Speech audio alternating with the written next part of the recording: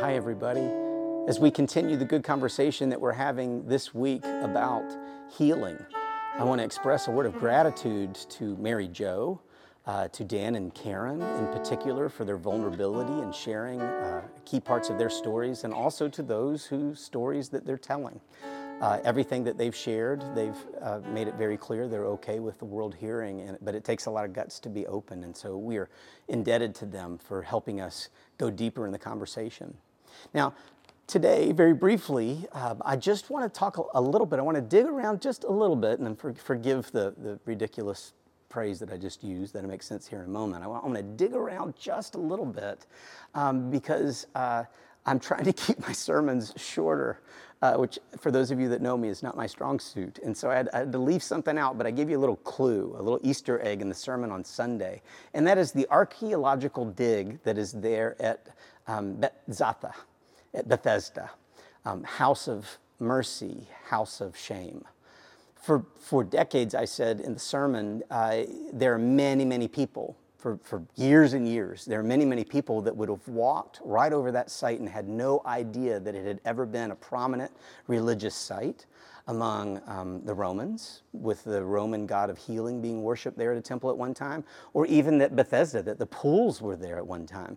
And, when you travel to the Holy Land, one of the things that you find is that somebody will tell you this is where this was, but then when you talk to them behind the scenes, or you do a little bit of digging yourself, not literal digging, but figurative digging, you discover, well, maybe it was here, but actually if you throw a rock as hard as you can in any one direction, it was probably somewhere within where that rock would fall, or maybe a shooting an arrow, somewhere in this general vicinity. So that's one of the gifts that is this particular site at Bethsaida, is that it is a site where when they start digging, they discover, oh, this is actually the place. And it's not just that this is the actual place, but the way that the author of the Gospel of John describes it, and John's the only one that talks about it, this religious site just outside of the Sheep Gate in Jerusalem, it is just as he described. The porticos are there, the pools are there, and it is gargantuan. It's wonderful. It's just outside of St.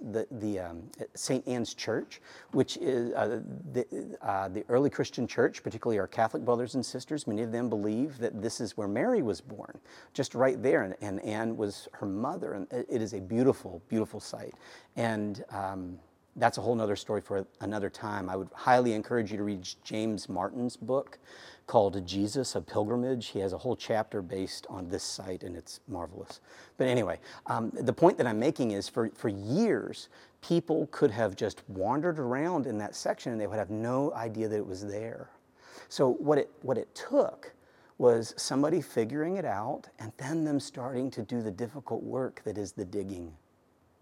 The difficult work that is the excavating, the archaeological work, the digging around all the broken rocks that were in that area and all the rubble, getting through all of that brokenness so they could get to the truth of what it really was, what it really is.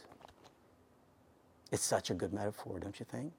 That in so many ways, when we pray to God for healing, what we're really needing is for somebody to come into our lives and dig. We need somebody to come into our lives and actually see not only what's on the surface, which is pretty easy for people to see, this false presentation that we give the world of who we really are, somebody to see past that false presentation that we give the world, and to allow Christ to work through them as they excavate and discover what is actually there, which is a child of God, created absolutely beautiful. You feel that way? Do you feel like you're loved? Do you know that you're loved?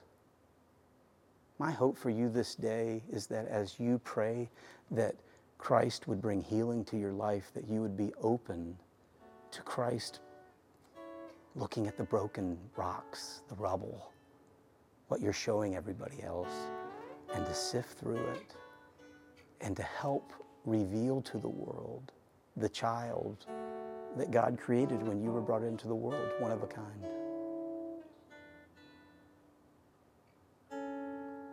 May it be so. May God reveal to you the people that have come into your life to help make it so. Shalom. Peace, brothers and sisters.